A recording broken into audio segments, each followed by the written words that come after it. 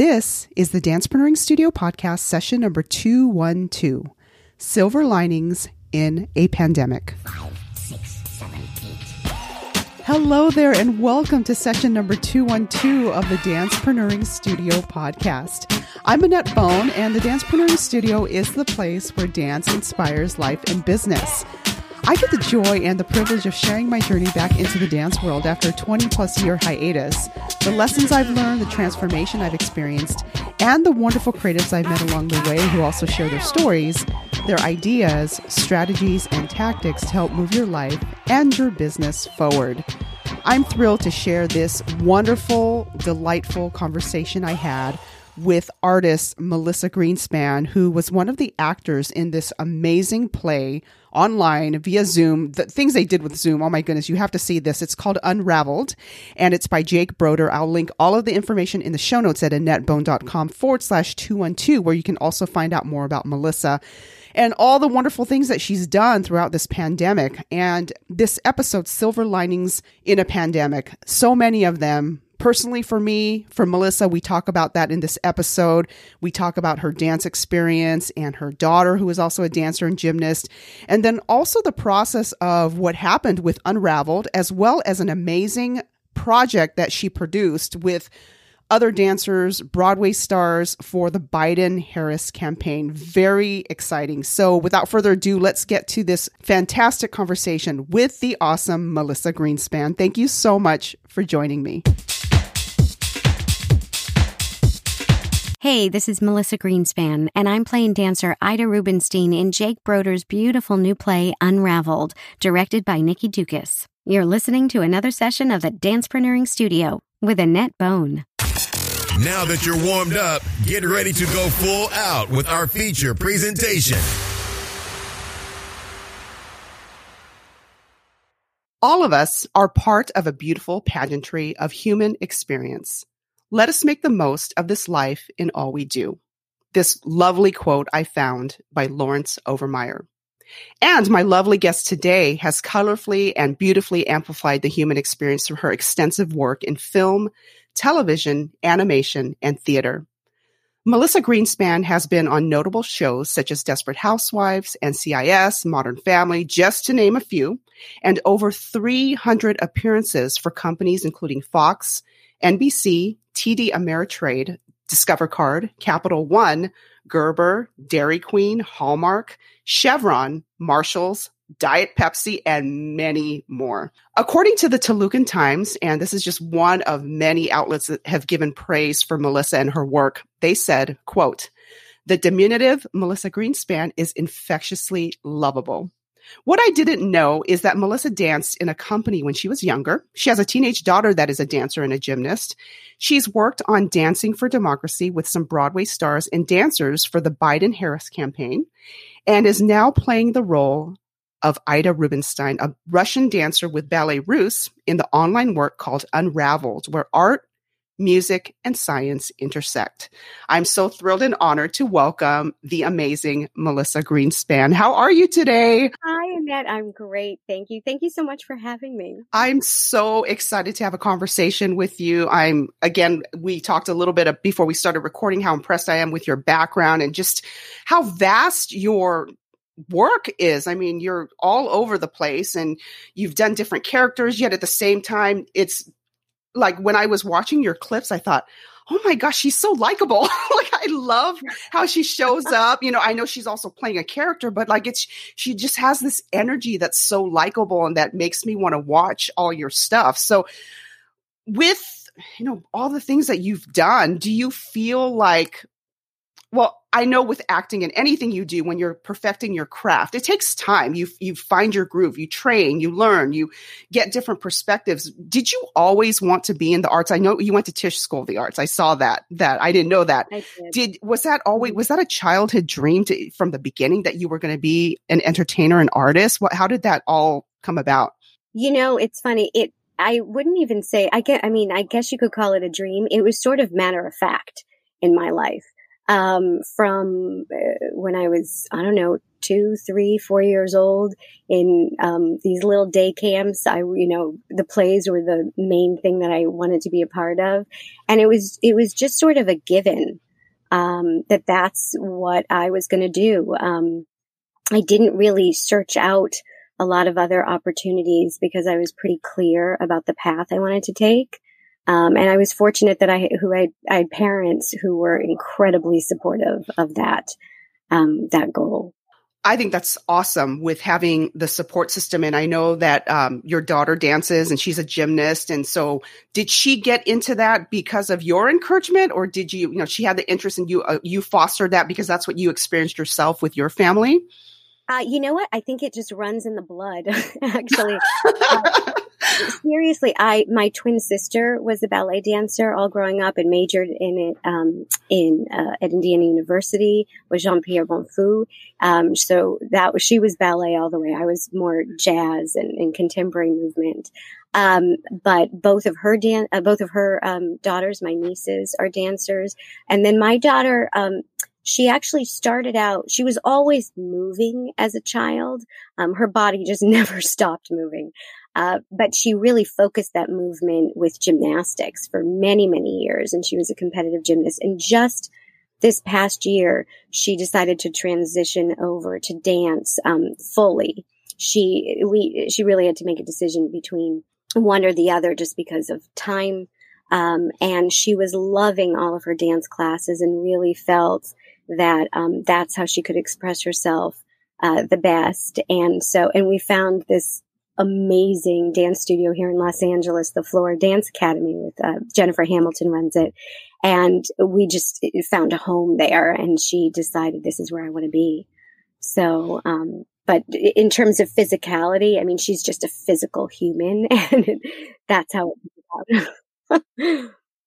As she was doing gymnastics, transitioning to dance, did she go to you for advice in terms of how do I do this? What do you think about this? Or she just made the decision kind of thing? Like how did you guide that? And like, what kind of encouragement and the reason I ask this is because I feel like just the people that I've run into in the last couple of years, like having that support system has been the critical factor in them developing and succeeding. And, and we all don't have that. I mean, there's many stories where people don't have that, they don't have that support yet. They still do it. But I think having that support network and having the mentorship and the positive input, it's a benefit, and it's a serendipity, and it only helps to further that growth process. So what would you say about that, in terms of your relationship, how you guided her?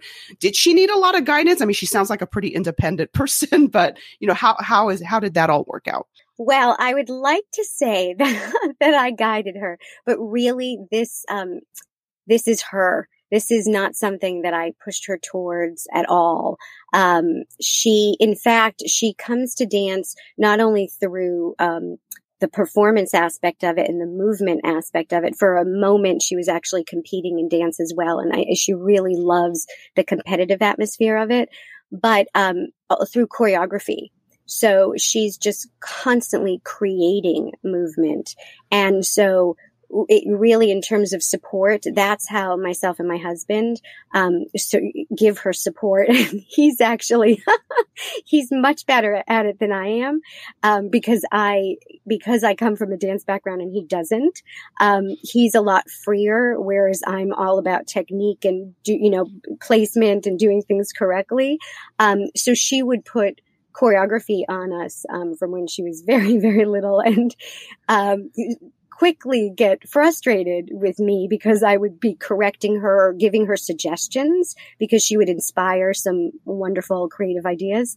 But she didn't want to hear it. She wanted to go her own way. And so she ended up now at this point, she only partners with my husband, and she literally, they have this whole thing about he's on dance team B, and, every once in a while, I mean, just, it happened the other night. She came home from, she was at her studio is doing some very, very safe, social distance dancing. with masks and everything. And so she came home from class and she was really, really inspired. And she just pulled him up off the couch and set this whole piece on him with music. And it was really, and I really think that's the best way we can support her, because she does have all of these ideas. And I think she just wants to, succeed and fail on her own. Wow, that's so interesting how we have the dance background, your husband doesn't, and then so she's utilizing him for that but I think it's good to get both perspectives. Did you have a similar experience when you were in that dance company when you were younger? What was that like?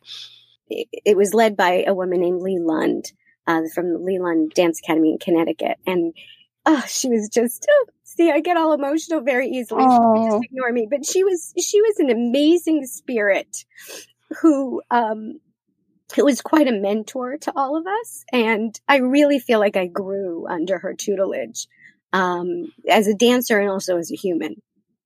She was very tough. And, we would have to rise to the occasion and, really bring our best selves to the studio. And she worked us hard. But I got a lot of great dance opportunities out of it, and just walked away from that experience feeling amazing. And that was all through high school, and then went off to college and kind of sort of focused more on acting at that point. Why was that? Why did you give up? Not necessarily give up, but why did you transition from dance to acting? Well, I never really transitioned from dance to acting, but I sort of just decided to even focus myself more towards the acting. I think if I had been a singer, then I would have continued dancing professionally. But because I'm not a singer, it really felt like, dance was going to be something that was going to bring me joy and fulfillment more as a hobby, and to infuse whatever characters I would be playing on stage or on film. What was your experience like at Tisch School? What was it a really good experience? Did you have really, I know it's an amazing school, but what did you get out of that part of your education that has helped you the most in your career? That's a good question. I think being at Tisch was a wonderful experience, using props to sort of help further the character and deepen the character that really, that I responded to really well. And I use what I learned, to this day. But it was also living in New York City and learning how to navigate the city and feeling brave. A friend of mine, I actually met him through yoga, and turns out he's an actor, and I was able to refer him to a friend of mine who, produced this on, when COVID started, we all had to transition, as you already know. Sure. And so she did this production, and I referred him when I found out he was an actor, and he studied in New York and under, the same kind of environment that you did. And one thing I just, and I say that because I love working with actors, because I was in a show last year. It was my first time that I was the only dancer and everyone else are actors. And I just loved the intention, the focus, there was this energy for me. And I know it's, every production's different, people are different, but for me, it was such a huge, huge blessing being the only dancer in there, because I just observing and watching the preparation, it helped me as an artist. I'm like, oh my gosh, I would so work with actors again, because I love it so much, because that experience was so good. What would you say, what you were saying about working with props? Is there something that you could give for dancers, like one or two tips that you think would help dancers work with props based on your training? Well, I can tell you how I use props, to sort of, you don't want to show your, especially with film and television, where everything has to be very, very small. If an emotion is called for in any particular moment, sometimes it's very helpful to sort of put it into the prop, as opposed to sort of deciding what the result of it needs to be, and it's showing up on your face. If you put it into your body, which for dancers, they do all the time, putting into my body and via props is very helpful in continuing to tell the story of that character, the arc of that character. I mean, it can be, you know, something as obvious as like, you know, frustration or anger. You throw a glass, but the way you pick up that glass, even, you know, are you picking it up quickly? Are you picking it up gently? Are you know, just the way you hold something in your hand or use it can help to tell the story of a character and what's going on, what their point of view is about any particular moment or what's going on inside of them.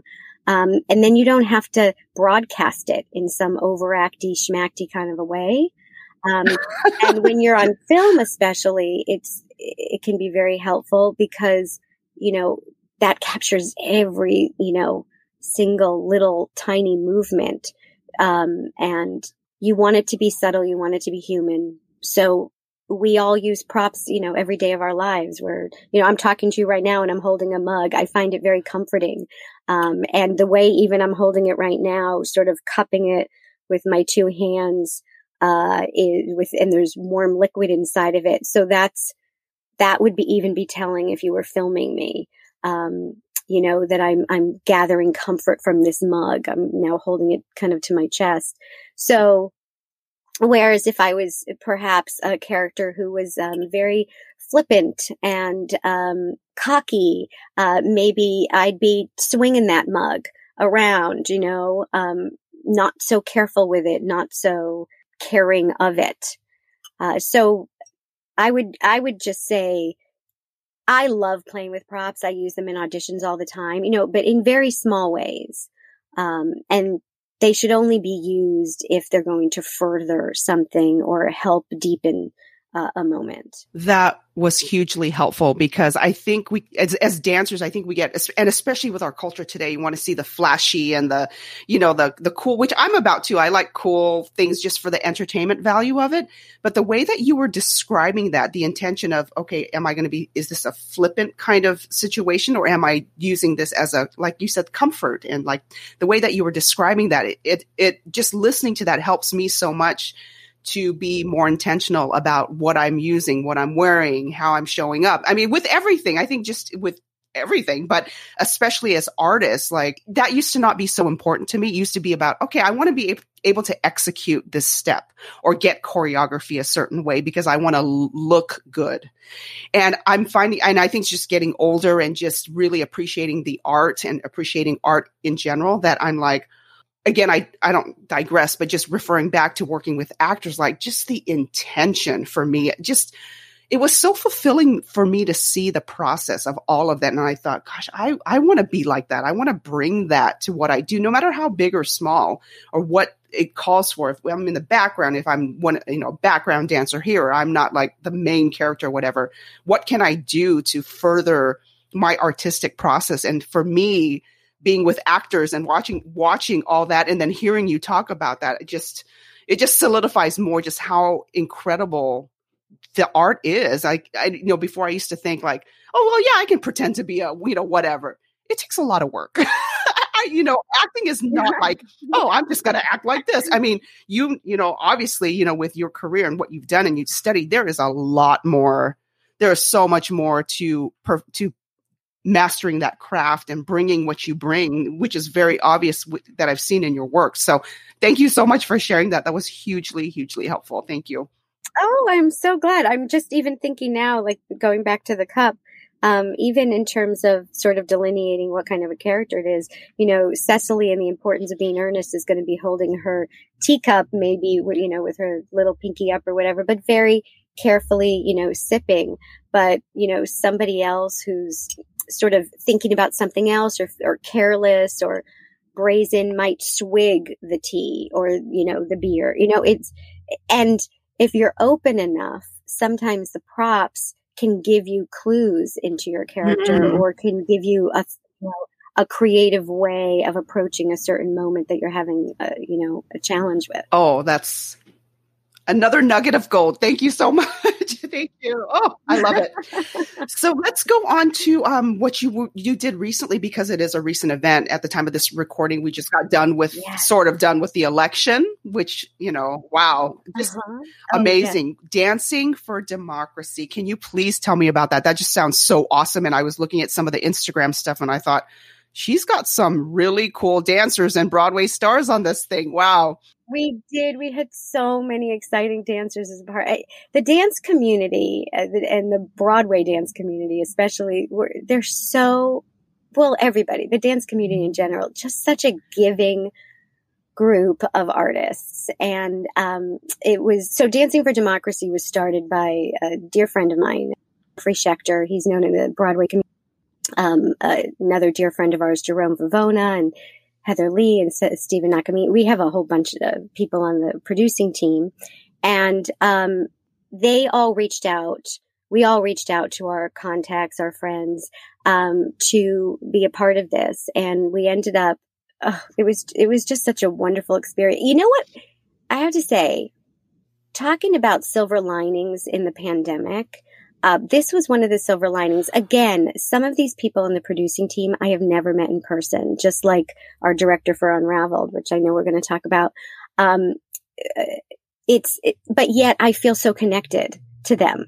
We would have our Zoom meetings. We would, and it was, anyway, we raised a lot of money. We had a ton of amazing people, Charlotte Dembois and Terrence Mann and, all sorts of incredible people. Some of the cast of A Chorus Line, The Revival, which Shecky is also a part of, and Laura Benanti. There's just so many names I can't even go through them all. But and not all dancers, singers as well.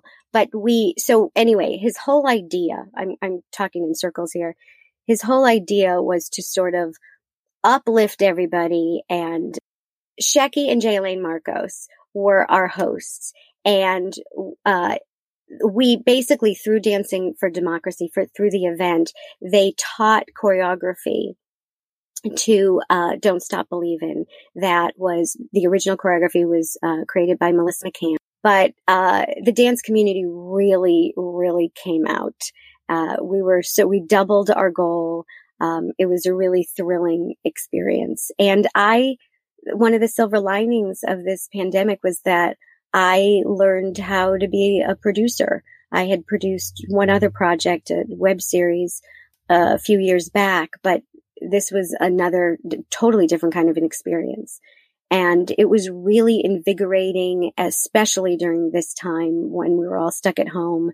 And our team was just amazing. And I learned so much about how to communicate and how to make things happen. And this was going to be a live event. So how to work, with that as well. What hurdles did you have to go overcome in producing and being involved in this project that you didn't expect? And how did you work through that? Well, the challenges were about reaching out to the guests, to people who we wanted to participate. And, we had our long wish list. We were very fortunate because we got so many on the wish list, but, not everybody. So just even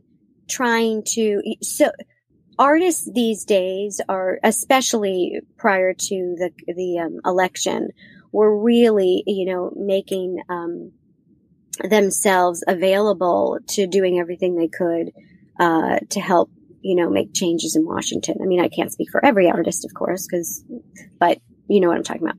So, so sometimes it was just very hard to connect, with certain people from our wish list, but we had such a great team. And, I guess challenges would be is that there weren't enough hours in the day. Mm-hmm. And, this was a big one. We were working on two coasts. There were a handful of us, out here in California, and then the rest of the team was in New York City. And so that was hard, because we had to, in terms of like having meetings, the scheduling was a little bit challenging. Some people have children. So, bedtimes and all that, just navigating around this life. And especially because, Shecky's kids, they were in, virtual school and they're younger. I mean, my daughter's older, so she could kind of do it herself. Having a dance studio as well. So there were a lot of balls in the air. Yeah. And we had a finite amount of time, of course, because the election going to change. We had a certain amount of time to raise the money. And we started a little bit late. Yes. I saw the video. I'm like, oh my gosh, they look like they're having so much fun. This is great. And what a great cause, and just so timely, and getting all those people involved, just really good feels. Like, I'm not surprised at the review. Well, on the other side of you, as a performing artist, as an actress, and all the things you do and all the reviews I've read, I'm like, yeah, they're right. She is infectious and she's lovable, and her timing and her comedic timing and all this stuff is really, I can see why they said that. It's all true. Like, this is really awesome. So in wearing, now you've worn different hats, you've been a dancer, you're an actress, you've done voiceover, film, all this stuff. Do you find that there's a commonality within the process of all these things? Or are you able to segment, okay, I'm wearing my actress hat, this is how it's going to be. I'm wearing my producer hat. Where's the overlap, and what would you say is like, okay, the 50,000 foot view of all that you do, and then honing in and on, is there a commonality within all these projects, or do I really have to delineate these different roles? What would you say about that? Well, the commonality is that even with producing, you have to be creative. You have to be a creative thinker, even just creatively to figure out, get out of problems, problematic situations. So that's great, because I love being creative. I like, being given a certain amount of things and then trying to figure out how to make them all work. This makes me think of the web series that I co-produced with, it's called How to Beat Your Sister-in-Law at Every. Yes, I saw that. I co-produced it with my sister-in-law, Michelle Azar, the actress Michelle Azar, and Sydney Suskin and Susan Cohen. And, that was all of us producing, and then ultimately, like, talking about wearing different hats, and do you have to wear them all at the same time or take one off? Like, once we got onto set, Michelle and I had to be the actresses, and, we had to give over the full, producing to Sydney and Susan, who were also the writers and the directors on the project. So that was, and at times that was really difficult, because as an actor, I was preparing for a scene, and yet out of the corner of my eye, I was, noticing 3 or 4 things that should be attended to. And only because perhaps that's where I was on the set at the time, not on purpose, or it was, dropping a ball or something. It's just like, that's where I was seeing my perspective. So, but I had to if there was a moment, I think I probably did say something, but really I had to let everybody do the jobs that they were there to do, and then focus on my core job as an actor in the moment. And that's hard. That's hard, because in terms of that 360 view, or that, high up view, I tend to be someone who kind of looks at the whole picture. It's, I assume we're going to talk about Unraveled, but I can tell you that in that experience, we were all, costume designers, lighting people, production, like everything you needed, you had to we were all working out of our own separate spaces. So we had to help we certainly had guidance, of course, from Nikki, our director, and our production team, but, we had to bring ourselves to all of those different roles as well. Yeah. But I love it. I think that's really cool. I was changing light bulbs in my closet, because I filmed my section out of my closet. I'm showing, all pulling stuff out of the wardrobe, and, showing my choices to our director. You kind of have to, you do it all. And that's cool. Yes, especially during this time. Yeah. And I think the big thing too is that, you already have that attitude that I'm going to do what it takes to bring this work to life. I'm going to show up as my best self for this piece of work, because that's just what I do. So since we're already talking about this production, can you go ahead and tell us about how did it all come about? And you're playing a dancer from Ballet Russe. And the funny thing with Ida Rubinstein, I because I studied dance in college, I remember hearing the name we studied about Ballet Russe and Diaghilev and stuff. But at that time, when you're in your at least for me, I was in my early 20s and I'm like, well, I really don't want to know about dance history. And I know it's important, but I really just want to dance. But now being older, like this stuff really fascinates me. So how did you dive into the character? Like, how did it all begin? Like, how did you end up playing this character? And like, what was the process like and all that stuff? I'm excited to hear about it. Oh, she's so cool. Well, the process started for me back in the spring when Jake Broder, our amazing writer, asked me to do a reading of it so he could hear it out loud. And so I participated in that. And then he ended up, he and Nikki Dukas, who's our director, they ended up keeping the whole cast as is from the reading. And we went into production in the fall. So it was very exciting. I love this play. I love this play so much. And every single time I heard it, and because I was off camera for a lot of it, and just listening, I heard something new.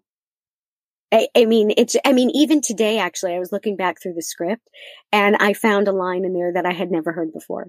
So it's just, Jake is just so smart and so talented. And I felt so fortunate to be a part of this production. Ida rocks. I mean, if you think about it, she was an early female producer. You didn't really see a lot of female producers at that time in the early 1900s. She started, my God, she was a major patron of the arts. She funded and founded ballet companies. She staged free dance events. So she was giving back to her community. She commissioned scores like the one that we talk about, of course, in the play, Bolero, by Maurice Ravel. But also I think she commissioned Stravinsky to write something. And she set up collaborations between various French artists. So she was really a mover and a shaker. And she did it, I think, for the passionate love of dance, of the arts. But the interesting thing about her is that she wasn't a great dancer. She was dancing and moving and, performing with all of these amazing talents like Nijinsky and Anna Pavlova and Michael Fokine. Do you say, is it Michael or Mikhail Fokine, who trained her? I mean, Sarah Bernhardt actually trained her in acting, but she wasn't considered to be, the best of the best. So I thought it was actually interesting that she was a part of this amazing, ballet company. But she was there as much as for her dancing as for her dramatic flair and her acting. And, she was definitely known. There's going to be, someone who was very sensual and sometimes scandalous and mysterious and passionate, charismatic, very charismatic on stage. So that really took her very, very far. Plus she was, she inherited a lot of money. So she put a lot of that money into these projects, that she did. But like in the midst of, she was an orphan. I mean, she lost her parents when she was younger, and had to live with these cousins, I think, who ended up, because she was dancing on the stage, they decided that she was unfit to do that and how scandalous for the family. And they put her in an insane asylum for 6 months, which we, refer to in the play as well. So it's not like she had an incredibly easy time. She was also, she's so fabulous. I just love her. I think I connected to her. I loved her brazenness. She was quite strong and confident. She was bisexual. She took male and female lovers. She kind of went against the grain. I mean, she played, Saint Sebastian in production. And I understand, I was reading up on her, and it said that one of the Catholic priest or the archbishop told the Catholics not to go and see her because not only was it a female performing as Saint Sebastian, but it was a Jew. She was also Jewish. She even fled to England, I think, when Hitler started coming into power. So, but I mean, we don't go into all of that certainly in the play, but I love her strength and I love her love of the arts and her support of all of these incredible artists. And specifically in our play, Maurice Ravel. I mean, she's where Bolero exists. I thought I was going to be able to see it, but it's not available yet. So I'm signed up for the first, and I think there's a discussion right after, which I'm really excited to hear as well. So I thought, oh gosh, I was hoping to see it before I talked to Melissa, but I'm still looking forward to it. So yes, I think you're going to really enjoy it. It's a wonderful story. Yeah. When Lucy sent me the information, I thought, this is really fascinating. Like just what the take on it. And then, getting memories back of what little that I remember about studying Diaghilev and Ballet Russe and Ida Rubinstein and that whole genre. And I'm like, this is really important. I need to dig back into this because this is a critical part of history and it's just fascinating. And there's so much more to this play even than that too. I mean, we have a whole other major storyline going on with Anne and her husband and her memory loss or more, it's not really just memory loss. It's frontal aphasia. I can't remember the exact medical term, but anyway, you will see it and it's an incredible, incredible piece. Yeah, I cannot wait. I cannot wait to see it and then hear the dialogue afterwards. I'm always interested on the backstory afterwards. Like when I've gone to pre-COVID, when I've gone to different productions and then they would have either choreographers or the writers or anybody that's involved on behind the scenes and have the dialogue of how things came about. I'm so like, I just eat that stuff up like candy because it's so just I love process. Like I've realized as I've gotten older, like I really value the process of getting from one point to another. Like, of course the end product is great and I love that, but the in-betweens of that is really fascinating to me, how someone gets to either the development of a character, how they get to this choreography, like with your daughter, like what got her to, she went to class that one night and then she came back and she put this whole piece on your husband. Like what sparked that? Was it the class? Was it the way back? What was it? The impetus, like that kind of stuff really intrigues me. And I never thought that it would be about that for me. I always thought it would be like, oh, okay, let's get from, especially like I'm the type of person, like I like to get things done. So I want to have a sense of completion, which I still do, but I've really learned to relish those in-betweens. And I think it's just what's, happened for me in the last couple of years of getting back into dance. And I'm just like, this is really fascinating. Working with actors is so fascinating. Their process is so intriguing to me. And it's so like humbling, So as a dancer, what would you say if a dancer came up to you and said, I want to get into acting, what would you tell them? Get into an acting class and be a part of, there's so many amazing theater companies here in town.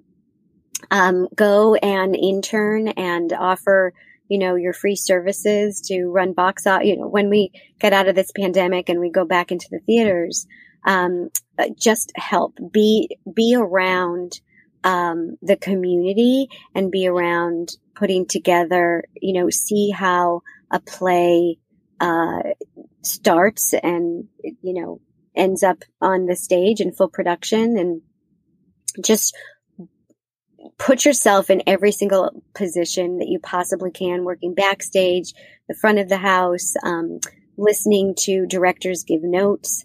If you can go to readings and the talkbacks after the readings and hear, feedback, for the writers, like everything, it all infuses, the work and you just sort of soak it all up, but also get into an acting class, an improv class, a place where you can play. I think you need to be able to kind of like play in the sandbox and not approach it as a result-oriented craft.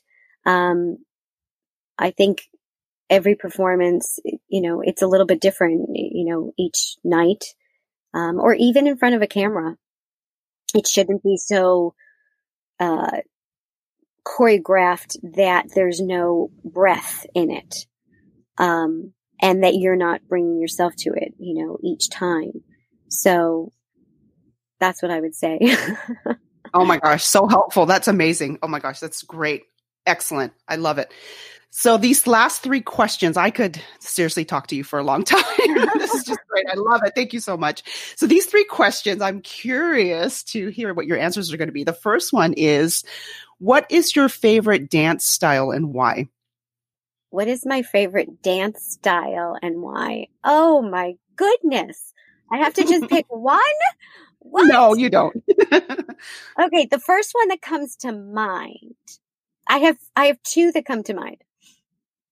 The first one that comes to mind is country western dancing, line dancing, and the country western partnering dancing. A cherished country western bar here in Los Angeles, Oil Can Harry's, has just closed, and so it's been on my mind a lot. My friends and I would go there, and it's brought so much joy into my life.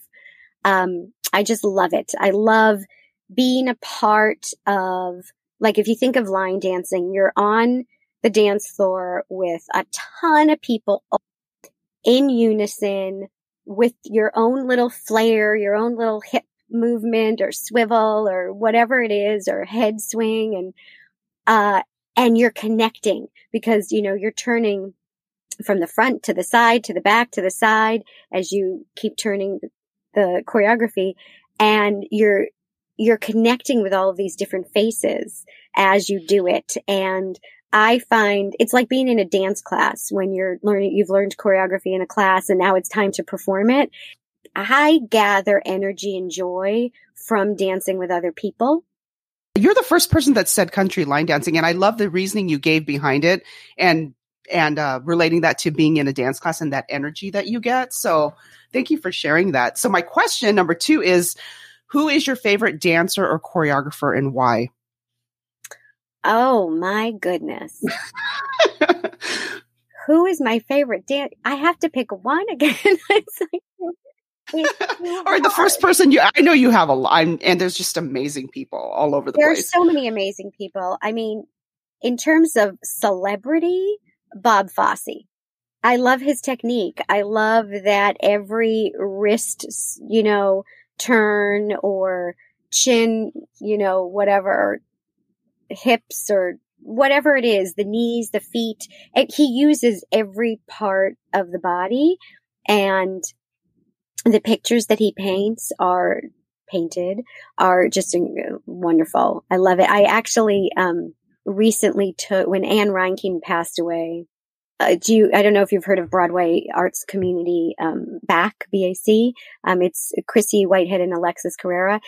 They have this company, and they had interviewed Anne Reinking while she was still alive, of course, and they replayed that interview, and she taught a class to their community as well during that interview. And so I took that class, and it was Fosse inspired, and it was just so much fun. Oh my God. I was dancing around my living room.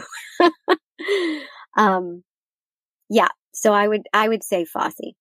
The stuff from back, when things started and just before now, I mean, there's some amazing stuff now, but when you look back at some of these pioneers of different dance styles, it's just incredible, like what they did with what they had, and that's without all the cinematography effects and all kinds of like cuts and edits and all that. It's just them dancing. That's just incredible. But yeah, I love Fosse too. Absolutely love him. Well, he's got the sex and the, that sexy athleticism, and you see a movement and it's Fosse. Like, he has such a signature way of putting movement on dancers' bodies. It's yes, great. It is. Agreed. And I'm really tiny, and it still looks good on my body, so that's a good thing. Not all dancers fit on this very tiny body. My last question is, what is the dance style that is currently describing your day and why? Oh, well, I don't know that I would say it was a dance style, but we have a trampoline outside and I was out on it earlier, bouncing around. And I would say that's probably good imagery for the way my day has been, up and down, up and down. I was getting the endorphins going and then had a little bit of a crash, and then back up, So trampoline. New dance, new movement style. I mean, it's fun to be on a trampoline though. Yeah. I mean, what people can do these days on trampolines. Oh my gosh. It's just great. I am so happy that we got to have this conversation, and I am so looking forward to watching Unraveled and checking out your work. And I know this is, with the pandemic, we've all had to get creative, but with what you're doing, your career, and just, I know this is not like, there's other stuff that you have coming up, I'm sure, in the works. So I'm looking forward to seeing that. If you want to check out Unraveled, it is going to start streaming on February 25th, if I'm correct. Is that right? That date? 25th. So I'm going to link it in the show notes. If you want to find out more about Melissa, which I highly encourage you do, and check out her clips of the amazing work she's done. It's just amazing, all the stuff that she's done. Go to melissagreenspan.com. I'll link that in the show notes. And oh my gosh, I'm so excited to share this. Thank you so much, Melissa, for being on the show and for your time and your wonderful energy. I so appreciate it. Thank you so much. Thank you very much for having me. This was really, really cool.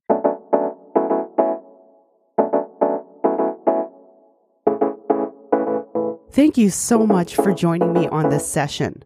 Remember that you are valuable, your dreams are important, and it's never too late to be great.